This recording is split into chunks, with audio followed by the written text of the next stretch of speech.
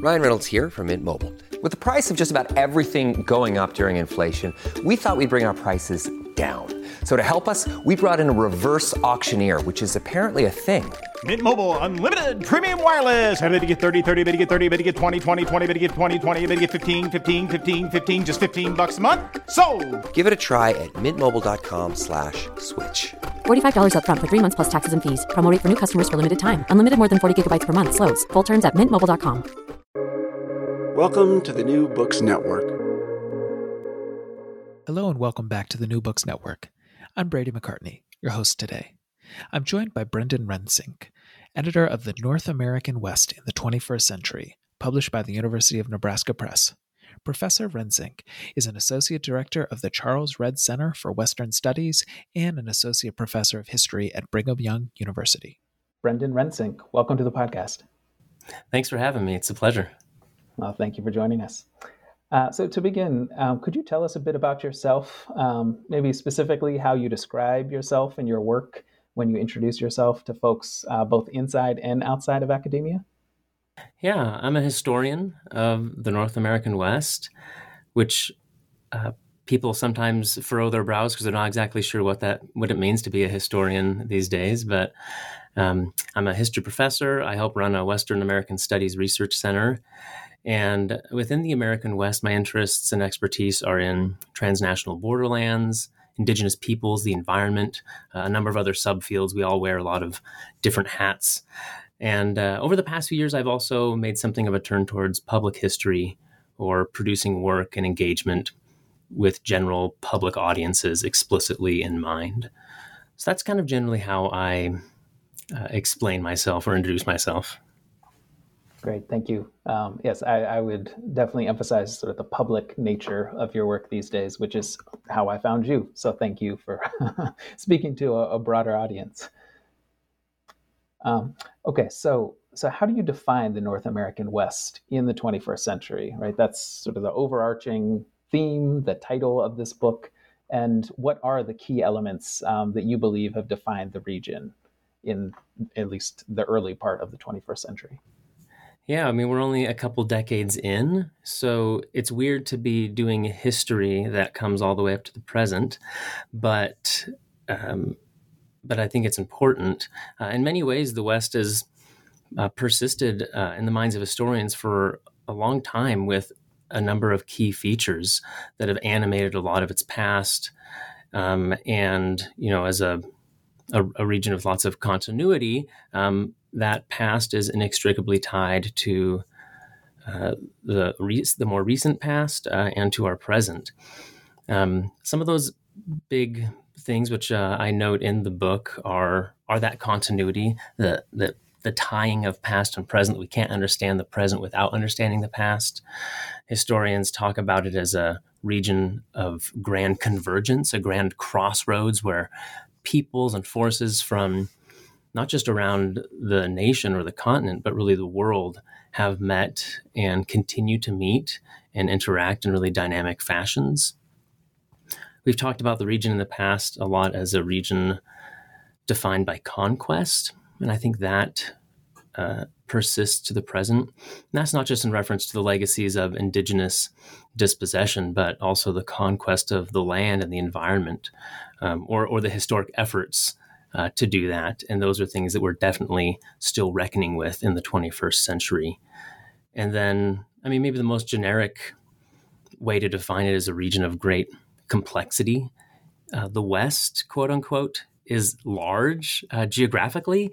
So if you talk about the West and try to assign any really generalized attributes to it, they fall apart pretty quickly. Historically, people describe the West as an arid region. It was defined by its lack of rain. But I grew up in Northwest Washington, and there's no lack of rain up there. Well, at least historically, maybe a little more in the present. But so it's a really diverse area, which with lots of different landscapes, environments, societies, cultures, peoples. So the more you zoom out and talk about the quote-unquote West in generic terms, that you do lose a lot of clarity. So as a large study area, that makes for a very complex study area that often we break down into, innumerable subregions and so forth. So I think those, we sometimes refer to those as the 4 C's. These were something that Patty Limerick came up with years ago, but continuity, convergence, conquest, complexity, those are things that defined it in the past, and I think still very clearly define it in the 21st century as well. Indeed. So you started to touch on this in your last answer. So at the end of your introduction, you quote Frank Burgon, and he writes, and you quote him, saying, "This is the West and America, today a region in conflict with itself." And he poses that as a question. So in your view, you started to touch on these conflicts, but what are sort of the central conflicts of this dynamic in the West? Well, Frank, in a lot of ways, he's been thinking lately in some of his publications about conflicting identities, regional identities. And that's really at the core of, as he's thinking about the New West and the Old West a lot, that's the conflict he's talking about. If you ask a lot of people what it means to be a quote unquote Westerner, many might list off attributes that are somewhat frozen in 19th century frontier era mythologies, the rugged, independent, self-made individuals and so forth. These mythologized personal identities, aren't just about the person. They radiate outward to communities and regions and states and so forth. So this leads to conflict within the region as it is rapidly changing in the 20th and now the 21st century. We're a highly mobile and transient population. In some of the really fast-growing metropolitan areas, say Phoenix, for example, more and more of the population are recent arrivals. They're not lifelong or generations deep, Westerners from Phoenix, and it's not just incoming new peoples from the other places in the U.S., but it's tied to global, population movements as well, especially along the Pacific coast. So, what Frank's getting at a little bit is, like what happens when a town, for instance, whose longtime multi-generational residents think of themselves, their society, their economies, their identity in a certain Western way. What then happens when that town and its surrounding region rapidly develops and grows, is filled with newcomers, sees long-standing economies or traditions wane and new ones rise and so forth? It's this conflict between the Old West identity that some places hold and the realities of what the New West is becoming. They're often in conflict with one another. Yeah, I certainly felt that when I was living in Santa Fe, New Mexico, a place that both feels very sort of contemporary, but also timeless in a way that I think very few parts of sort of the developed United States feel, right? That you don't always feel a connection back to, 400 or 500 years ago. But it's very prominent. And at the same time, right, there's like a Tesla dealership just outside of town. So yeah, Santa Fe is a great example of that. These places that their identity, especially in terms of tourism, is very much rooted in a certain version of the historic past. But this place also exists in the present. So it makes things quite messy. Yeah, and I was reading a book on Chimayo, the sacred site just sort of north of Santa Fe, and learned a bit about the history of how sort of Santa Fe sort of developed its current look, sort of that feel that people think of as being sort of the Southwest sort of adobe style. And I was surprised that a lot of sort of the zoning and sort of the historical preservation came from sort of Anglo artists who moved into the area who were not from Santa Fe or necessarily from New Mexico, or indigenous or, Mexican or sort of, New Mexican. However, they really pushed to sort of crystallize or maintain this specific look from a specific time in the history of that region. And we still see that today, alongside, of course, the strip malls and, sort of a lot of the modern amenities that you see in a Phoenix or a, Seattle or wherever. Yeah. So again, you're sort of as a good conversation does, right? You're sort of anticipating a lot of the directions that I'm hoping to go. So you talk about sort of certain updates that need to happen to sort of, I guess, popular understandings of the West, the modern West, the North American West. So what other kind of updates do you feel need to happen so that folks from outside of the region really have a better sense of what the North American West is in, say, 2022 or almost 2023? So this was the original germ or idea of the project, is updating our conceptions of the modern West. Back in the 1980s and 1990s, the field of Western history kind of underwent a big revolution. A lot of historical fields did, as they were being impacted by new methodologies and new frameworks for thinking about the past. We sometimes call this the new Western history. And a big part of that new Western history movement was about the modern West, about thinking explicitly about the region after it moved past, some of its mythologized frontier era dynamics. And this was really great, important work. It emphasizing that the region had continued to be a unique place with unique things to study, unique lessons to teach us, past the frontier into the 20th century.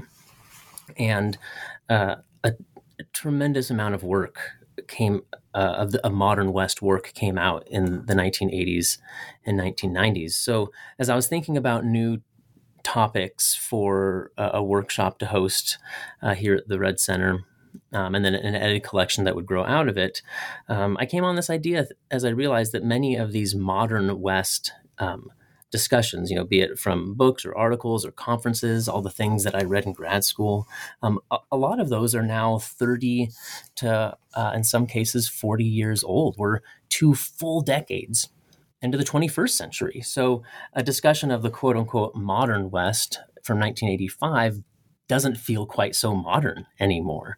So I set out to find some scholars that were working on topics that could have one foot in the late 20th century when those previous modern discussions were happening, but then another foot as close to the present as possible. So in other words, people that were working on histories that somehow demonstrate late 20th century narratives moving across the century divide and then showing us how they developed in the 21st century, perhaps following on the exact trajectory that had been, kind of scoped out in that previous work, or perhaps diverging in new ways.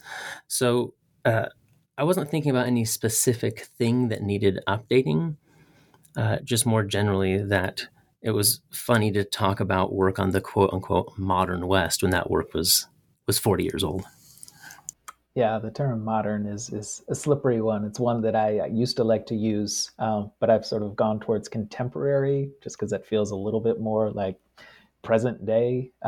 But yeah, it's always hard to find a term, I think, that encapsulates like the here and now and, recent times. And obviously you're a historian, right? So presentism is like something that I have been accused of in my work because I'm not a straight historian. I'm not a straight sociologist. So I like to think about connections between the moment that I'm living in and past times. But sometimes academics that I find myself in conversation with are wondering why I'm spending so much time thinking about 2022 when there's little we can say at this point in their view, just because, we're living through these times. We don't have access to all the sources we might need to say something sort of more profound or more sort of total about this moment. Yeah, I mean, there's a real danger the closer you get to the present in your work of it becoming very quickly outdated as, as you say, like new sources pop up or things. But we face that in any history you're doing. There might always be new things that come up that make it so your work needs to be reconsidered. But when you're doing modern work, that's definitely a risk. Indeed. So you've divided this volume into 5 parts. So we have environmental reckonings, indigenous lands and sovereignty, urban and rural transformations, migrant lives and labor, and finally, unresolved politics and law. So what was it about these overarching themes that stood out to you as the editor of this collection as you attempted to sort of organize all of these essays from the various perspectives and authors? Some of this was determined by the scholars and authors who applied to the seminar workshop that I hosted, as well as those who did not apply. You're kind of left to deal with what you have on the table.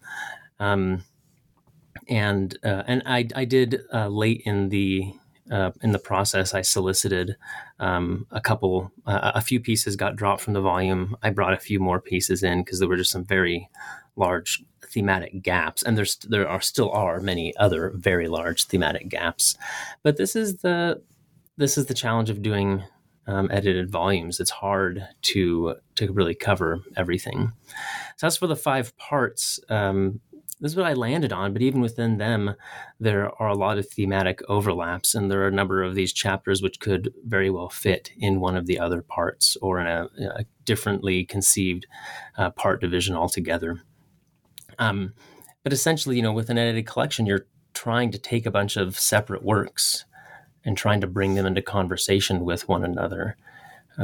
Hosting an in-person seminar where we workshopped these papers together and had group discussions helped facilitate some cross-pollination.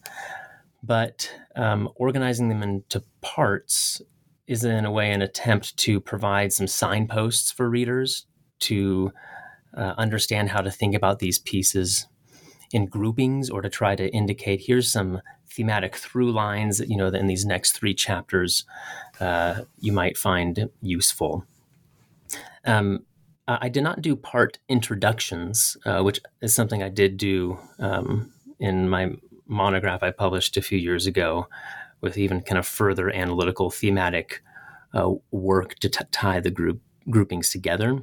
But in the introduction, we try to lay that out a little bit. But as I said, along with these 5 parts, I could have divided it so many other different ways. And maybe in a few years, I'll look at these and I'll think, oh man, I should have done this instead of that. But this is just the challenge of doing an edited volume. It's really hard. It's really hard to get them actually in conversation with one another. Well, I think your introduction does a nice job, and any book that starts with a Patty Limerick essay, I think, is one worth reading. So the combination sets the table, I would argue. So what did you learn from the contributors and their essays, right? So you presumably saw these essays at a relatively finished place during and before this workshop, and then towards publication, I'm sure they maybe they didn't transform, but they certainly improved or emphasized different sort of elements. So what did you learn through this process and from these contributors that maybe you didn't know about the North American West? Oh, so much. In very broad terms, these were all topics that I was generally familiar with. As a student of the American West, and I'm a professor, I've taught broadly about the West, and I have a fair, I joke with my kids who like to tease me that I pretend like I know, like I'm an expert on everything. I don't know if you ever get that from others. I think my students assume that I know a lot more than I do. And I try to disabuse them of that idea, but they still walk in, every day thinking that I know all of the ins and outs of whatever complex, subject they are bringing to me. Yeah. And so what I always tell my kids or friends when they tease me, I say, I know a little bit about a lot of things. And that's kind of how I think about my understanding of the West broadly. I have a fairly good understanding, albeit shallow, of a lot of different things. So when these essays came in, with each one, the reason that I chose these essays were because they were on, topics that I felt were relevant, topics that were not too narrow or niche, but that had, they are very often, they're very narrow in what they're investigating, but with really broad implications. I chose topics that I thought resonated with some of the big thematic ideas in the modern West. But with each of them, as we dove down, I was just astounded not just by the nitty-gritty details, of a very narrow, history about a city or something that I wasn't terribly familiar with, but what really shocked me over and over again is just how closely tied the things that were happening in the 21st century, just last year or something, really were so could be traced just so clearly back to the late 20th century, and in some cases even farther back. So I don't know if I was necessarily learning this, but it was reaffirming this belief that I had, and I think most historians have, that we cannot escape history. We cannot understand the present if we don't carefully study our recent past. And this was another one of the big motivations for the project. We continue to see the West, quote unquote, invoked in public discourse to mean all kinds of different things, especially in political discourse. But often it's quite misplaced. It's often based on some of those really mythologized Western tropes and so forth, and then a politician or someone will invoke that to mean something in the present, which is problematic if it's being based on bad history. But moreover, we're a region facing innumerable challenges, and I'm a firm believer that all the solutions to those challenges will be aided if we more carefully weigh where it is that we just came from. So these essays over and over again reaffirmed that belief of the crises or the events of the present only finding their real proper context in a real careful reading of the recent past. So I guess building on that idea, so what do you think receives too much attention? What issues when you're talking about the West or the North American West, and what issues maybe do you think receive too little attention? Right, because there's often, like, I think of sort of this moment in 2022, there are a lot of popular representations of the West, whether it's the watchers of Yellowstone or something like Westworld, which is sort of a fantasy West, or something like Reservation Dogs, which shows sort of an indigenous teenage experience in Oklahoma, but some people would factor Oklahoma into the West, some people might not, right? So there's all of these I guess opportunities to place attention on this and not that. Yeah, and this is the quandary we find ourselves in. I mean, not just with the West, but with everything. Where do we dedicate energy to and our attention? I mean, when I teach about the West, I mean, like, especially if I'm teaching in kind of a broad U.S. survey course and we get to some discussions about the West, I like asking students, so if you were to take one of my, upper division courses on the American West, what would be the big topics? And, fairly consistently, it's a pretty reliable set of responses. Cowboys and Indians, pioneers, maybe vigilante violence. It's all of the things that have been mythologized and romanticized in Western movies or novels, or more recently, Western themed video games. Those are kind of all the knee-jerk associations that people have with the West as a region. This is what's kind of out there in our popular culture. And I'm not saying that those things don't deserve attention. Many of those things were part of the West's, historic experience. But they tend to suck up all the oxygen in the room anytime that someone mentions, quote unquote, the West. People just immediately go to those very mythologized tropes that are a bit overplayed. The problem being that we're then ignoring what is, the vast majority of the historical experiences in the West or today. So there's so much that's not receiving enough attention. This is a big part of what that the new Western history of the last 30 or 40 years was trying to do, is trying to bring in new perspectives, new voices, trying to give us more angles to look at the past from, and thereby, reveal new truths about our past. But importantly, about our present.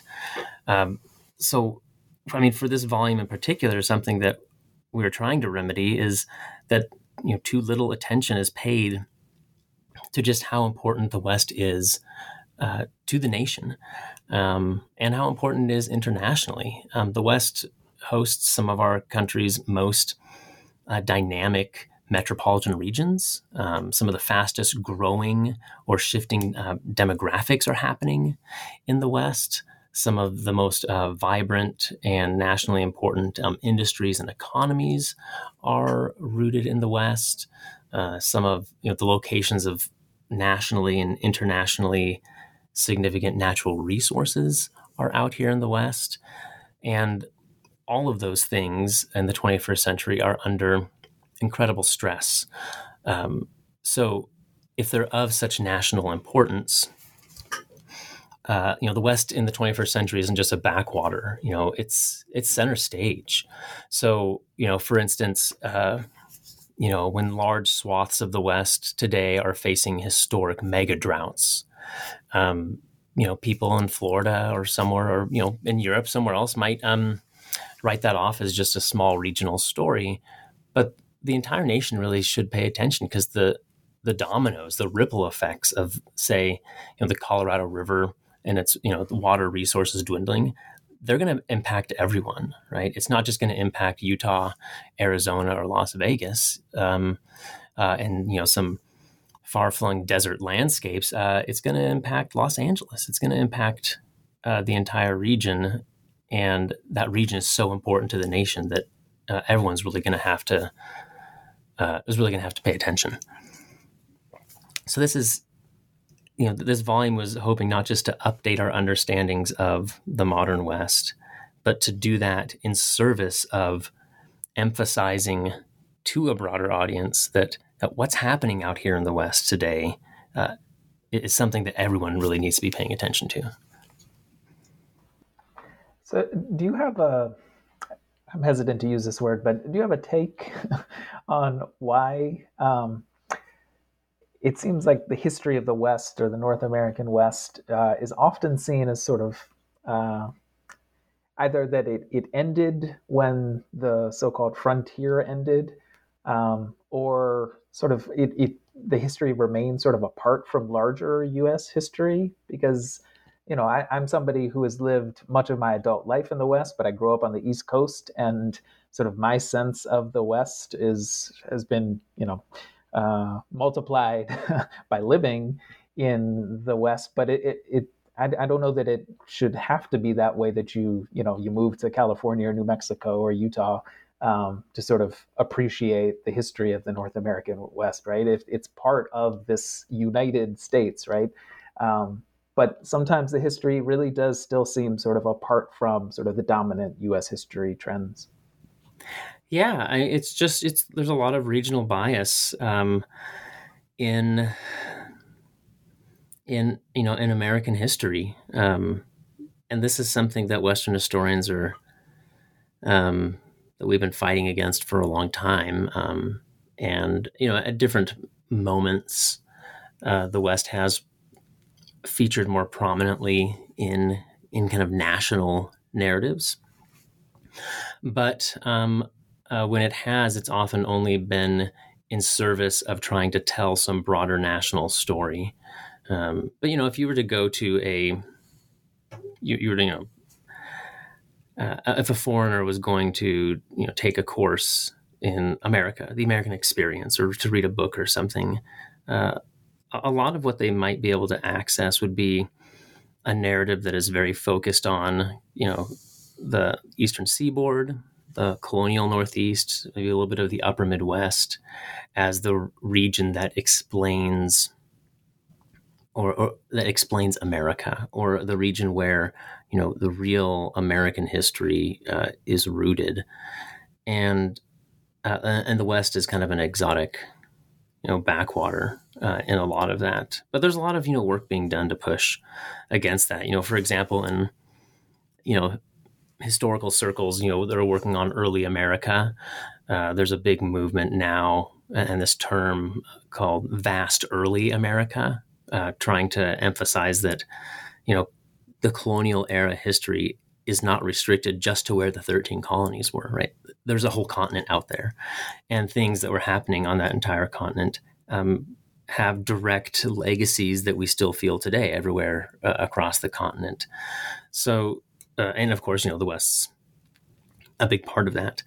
But this is all messy, complicated, kind of critical thinking that the general public often has a hard time accessing, if most of what they're consuming about, the region or history or so forth is, via popular culture.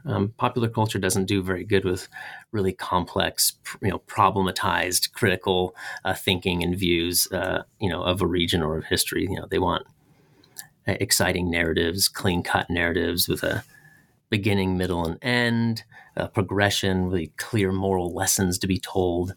And the West has often just served to tell those kinds of stories instead of actually telling the actual stories of what were happening.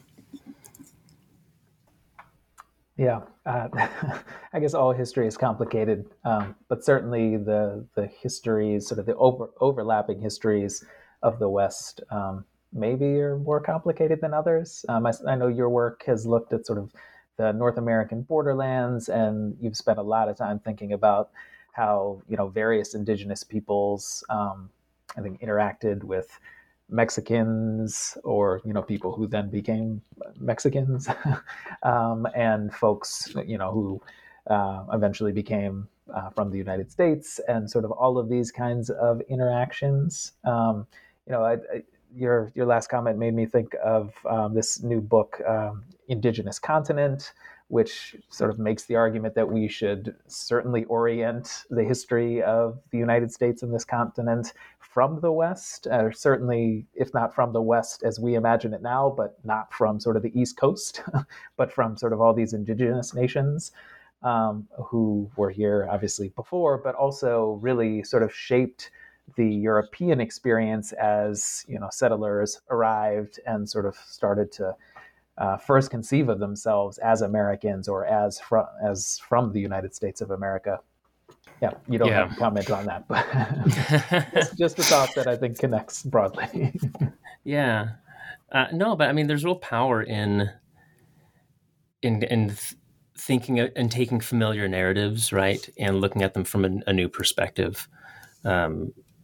It can really fundamentally not just change how we think about the past or the present, but it really enriches how we think about it. It gives us just so much more to think about. And I always I don't argue with my students, but I always try to impress upon my students that while, a really nice, clean-cut narrative, say of Western expansion that kind of provides a national kind of origin story, creation myth for the nation, like that's comforting. It serves lots of political and cultural purposes, I guess.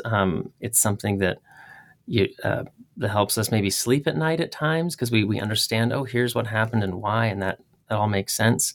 But we're doing ourselves a real disservice. That doesn't help us really at all in dealing with the issues that we're facing today. And I mean, I know people throw around presentist as like a dirty word, but if we're not using history to think about the present or to understand the present, I think we're missing out on most of the power of history, right? So by kind of whitewashing or restricting history down to a very specific set of narratives, we're just shooting ourselves in the foot, because the present is really messy and complex. So we need to think about some messy, complex pasts to understand how we got here.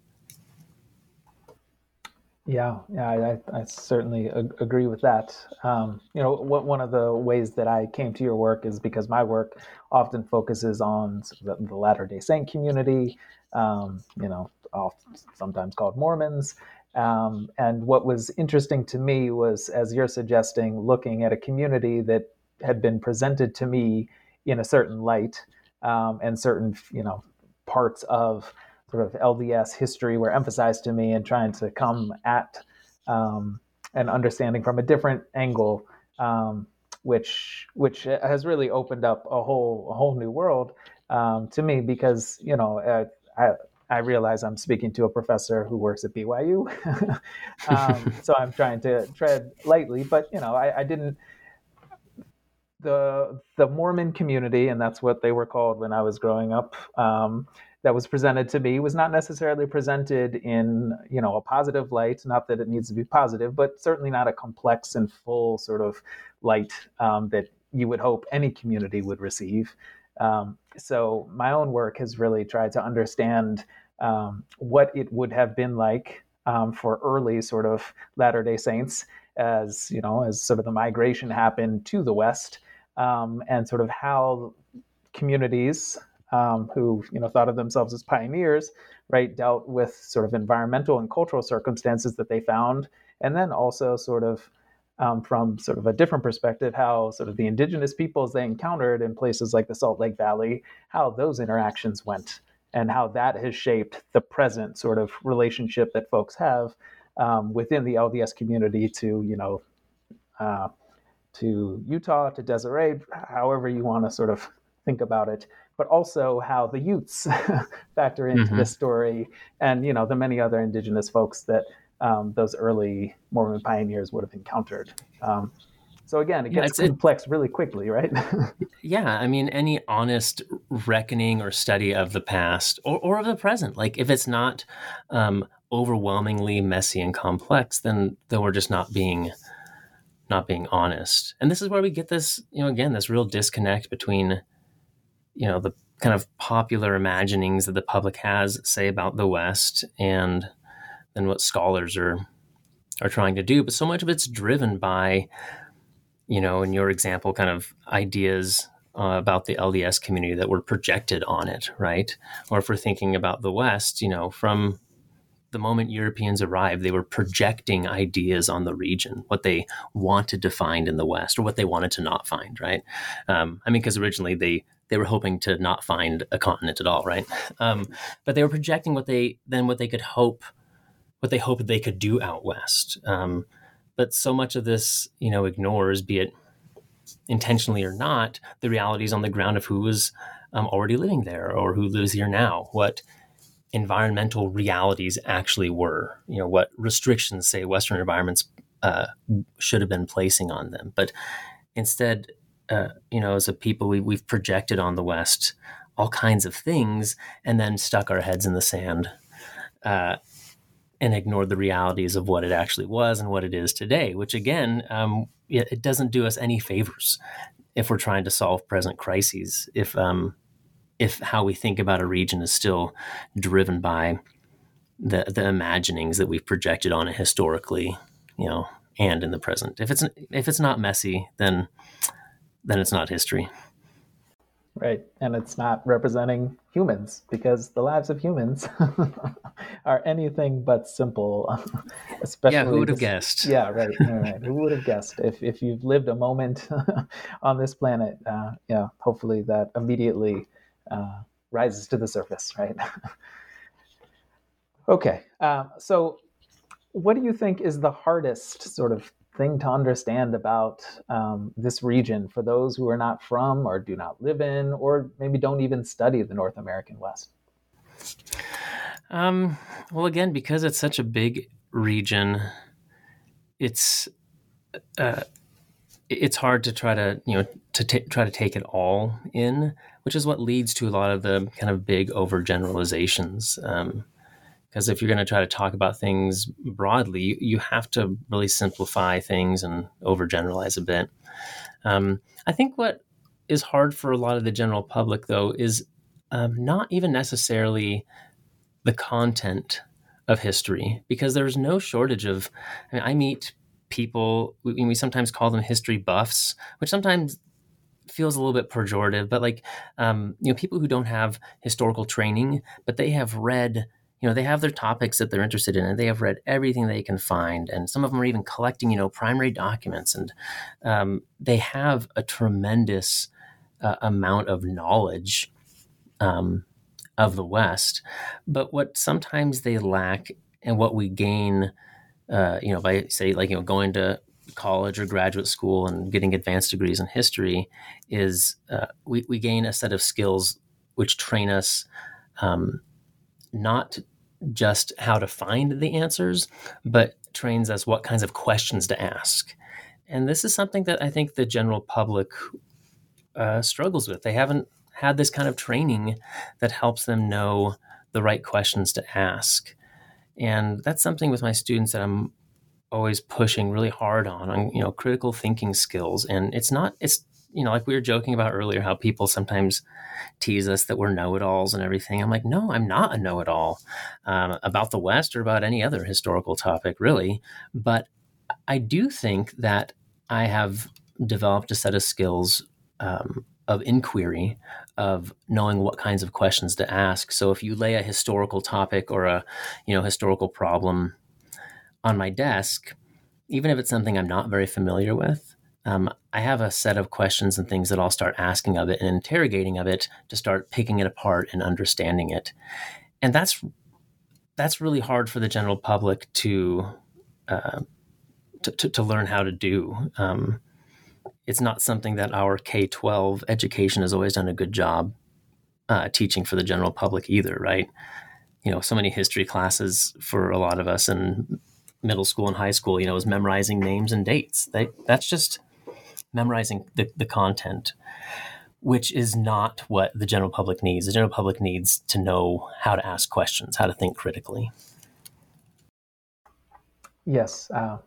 That makes me think of when I first went to college and realized that geography was not just like the map and understanding what places are, spread across the earth, right? That geography is this discipline that asks specific questions and isn't this like stagnant thing where you're just basically looking at a globe. And I think you're right that sometimes history really is seen as, memorizing names and dates and sort of moving on because that timeline is established, it's static.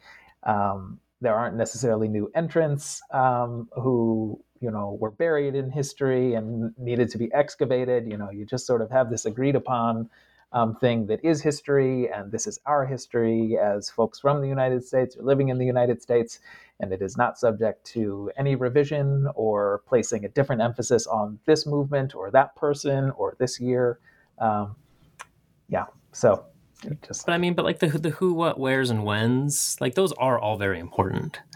But what each successive generation brings to them is the asking of the hows and the whys and so what does it all mean? And that's where the rubber, really hits the road. And that's why we keep writing history, because, as our circumstances in the present change, we start asking different questions about the past. As professional historians, we're trying to do we're trying to do the best we can to kind of guide the public in asking some of those questions. Whether we're succeeding or not, I'm not sure, but that's kind of the endeavor. Yeah, I think historians broadly are doing a fine job these days, and yet, right, they have to find, the work has to find an audience, right? It has to find people who are interested in learning about these topics and sort of avenues to exposure, right? If you're never exposed to this kind of historical approach, you may never find it, or you may not realize it's there in the first place. So sort of speaking of sort of that idea, so you work at the Charles Redd Center for Western Studies, and as I mentioned earlier, you're a professor at BYU. So what role do you think the Redd Center and BYU play in updating the region's history and sort of understandings about the North American West? Right, because you're at a higher education institution that is obviously connected to a religious faith. So there are lots of sort of elements to sort of the Redd Center and BYU's role that that I imagine you've reflected on. Yeah. So just this year, we celebrated our 50th anniversary at it's the Charles Red Center for Western Studies. So we're an interdisciplinary research center focused on increasing public understanding and scholarly inquiry into the West. We put a lot of emphasis on the Intermountain West, but some of what we do is more broadly conceived about the broader North American West as well.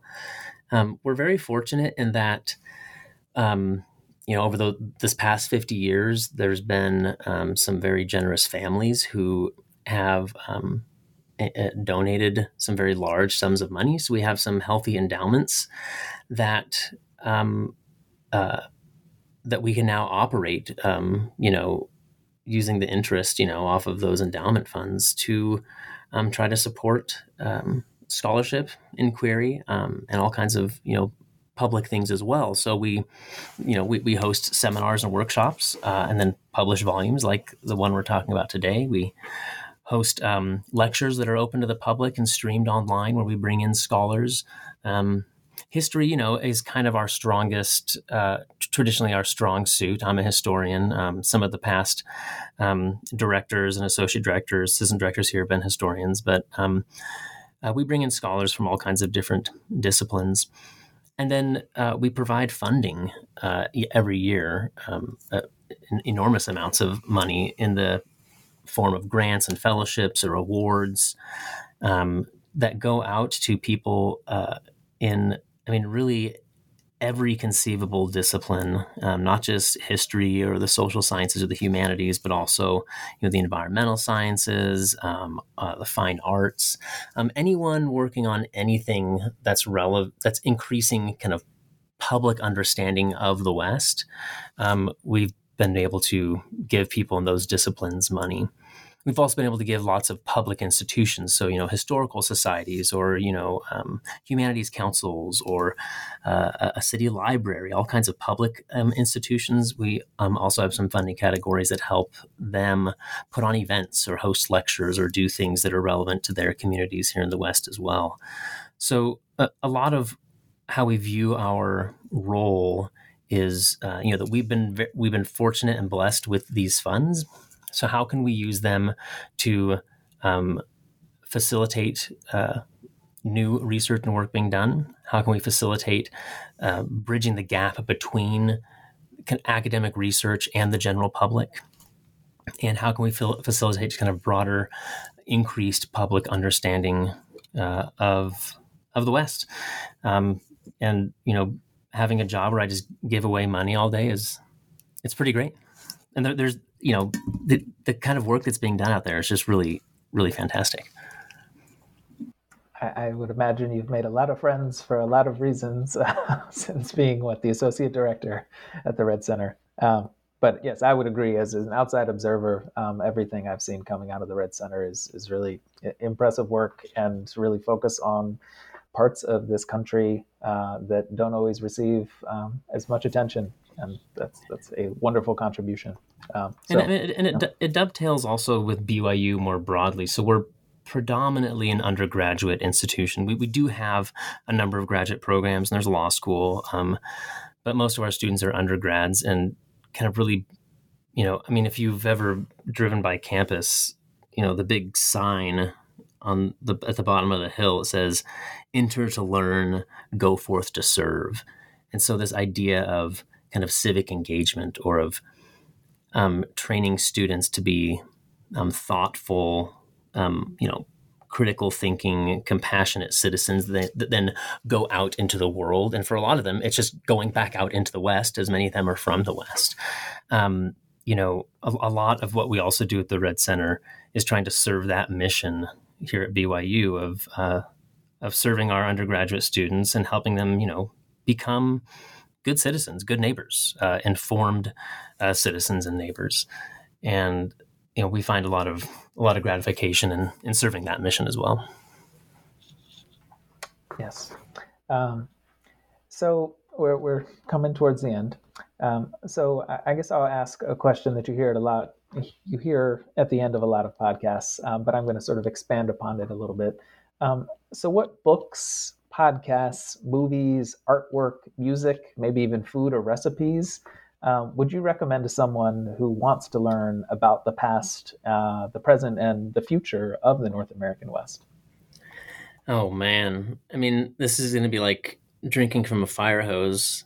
This is a dangerous question to ask of, someone who spends their days just reading books. Yeah, I will note that in your introductory essay, somebody could probably read for the next year based on the books that you reference, not necessarily in the notes, but in the text. So, yeah. In this anthology's introduction, I talk a little bit about like some of the history of textbooks and what's been written kind of broadly, like surveys about the West. I mean, there's so much. The problem is there's just so much amazing good work being done. But like podcasts like this one, I run a monthly podcast called Writing Westward, where I interview writers. Places like that, or I hesitate to tell people to go follow writers and historians or people on social media, because social media is such a disaster. But there's a lot of kind of informal ways that people can kind of tap into what's being done, the kind of work that's being done, and broadly about the West, or even more focused locally, wherever people live, especially, out here in the West, there's probably some local historical groups that are hosting things. There's hopefully a, good historical society or humanities council that is kind of doing the same types of things that the Red Center is doing, trying to give a platform to the people who are doing, good work. So, I mean, just kind of opening, I always tell people, just kind of pick the things that you're interested in and then dig around a little bit and try to tap into, these really vibrant fields of research and publishing, academic and popular. There's just so much being done that whatever interest someone has, if they do a little work, they should be able to tap into it and figure out what's coming out and what's happening. Well, I'll put a plug in for your podcast, Writing Westward. Highly recommended.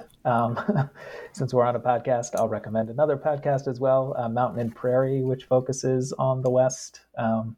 So yeah, I'll stop there. But yes, Writing Westward, your podcast is a wonderful podcast that if folks just listen to that, I think their understanding about all sorts of different issues related to the West would increase.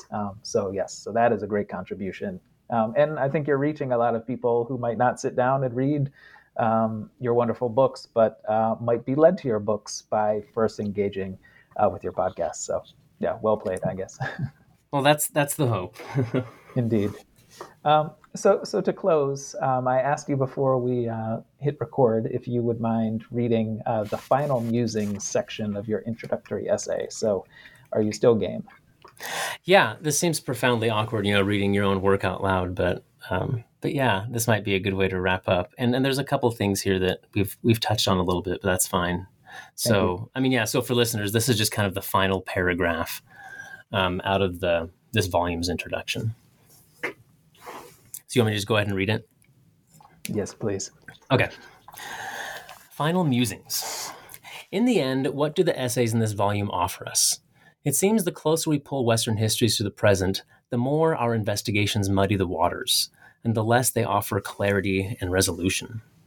As he weighed our current collision of old and new Wests, Frank Bergen recently mused, "This is the West, and America, today, a region in conflict with itself." Perhaps it's fitting, therefore, if reviewing modern Western history and ongoing 21st century Western issues leaves us feeling no less conflicted than when we began. In 1987 and again in 2000, Patricia Nelson Limerick categorized the West as a place of continuity, convergence, conquest, and complexity. After another 20 years, the authors in this volume find the West no less tied to its past, no less challenged by the peoples and cultures that meet and mix there, no less troubled by the legacies and ongoing forms of settler, environmental, cultural, and other conquests, and no less confused by the ever-accelerating complexities unfolding in this dynamic region. The scholarship of a previous generation of quote-unquote modern West scholars resoundingly declared that trouble had long been and still was on the horizon, and that Westerners needed to reckon with their past if they were to thrive in the future. Either blinded by the hubris of modern society or swept along by the simple inertia of time, we may not have stopped to pause, think, confer, and plan as much as we should have. We renew the call through these essays. The 21st century West straddles multiple modern frontiers, not the least of which is the temporal frontier between our unsettled past and uncertain future. To chart positive futures for the countless populations, landscapes, and forces that make up the 20th century West, our recent and more distant histories demand that we do pause, take careful stock of where we are, where we have come from, and where we wish to go. A region as magnificently diverse, dynamic, and beautiful as this deserves no less, and in fact, deserves much more. Thank you. May I ask, when was the last time you read that? Oh gosh, I don't even know. Last time I read it out loud would have been, I don't know, back when I was editing everything, but that sounds better than I thought it would. I think it sounds pretty horrible. good. I think it encapsulates this collection very well, and certainly has left me thinking about a lot of questions. And since you said with your students you try to raise more questions than you answer, I think that is an appropriate way to end. So thank you. Thank you. All right. So my guest has been Brenden Rensink. So thank you, Brenden. And this concludes another episode of the New Books Network.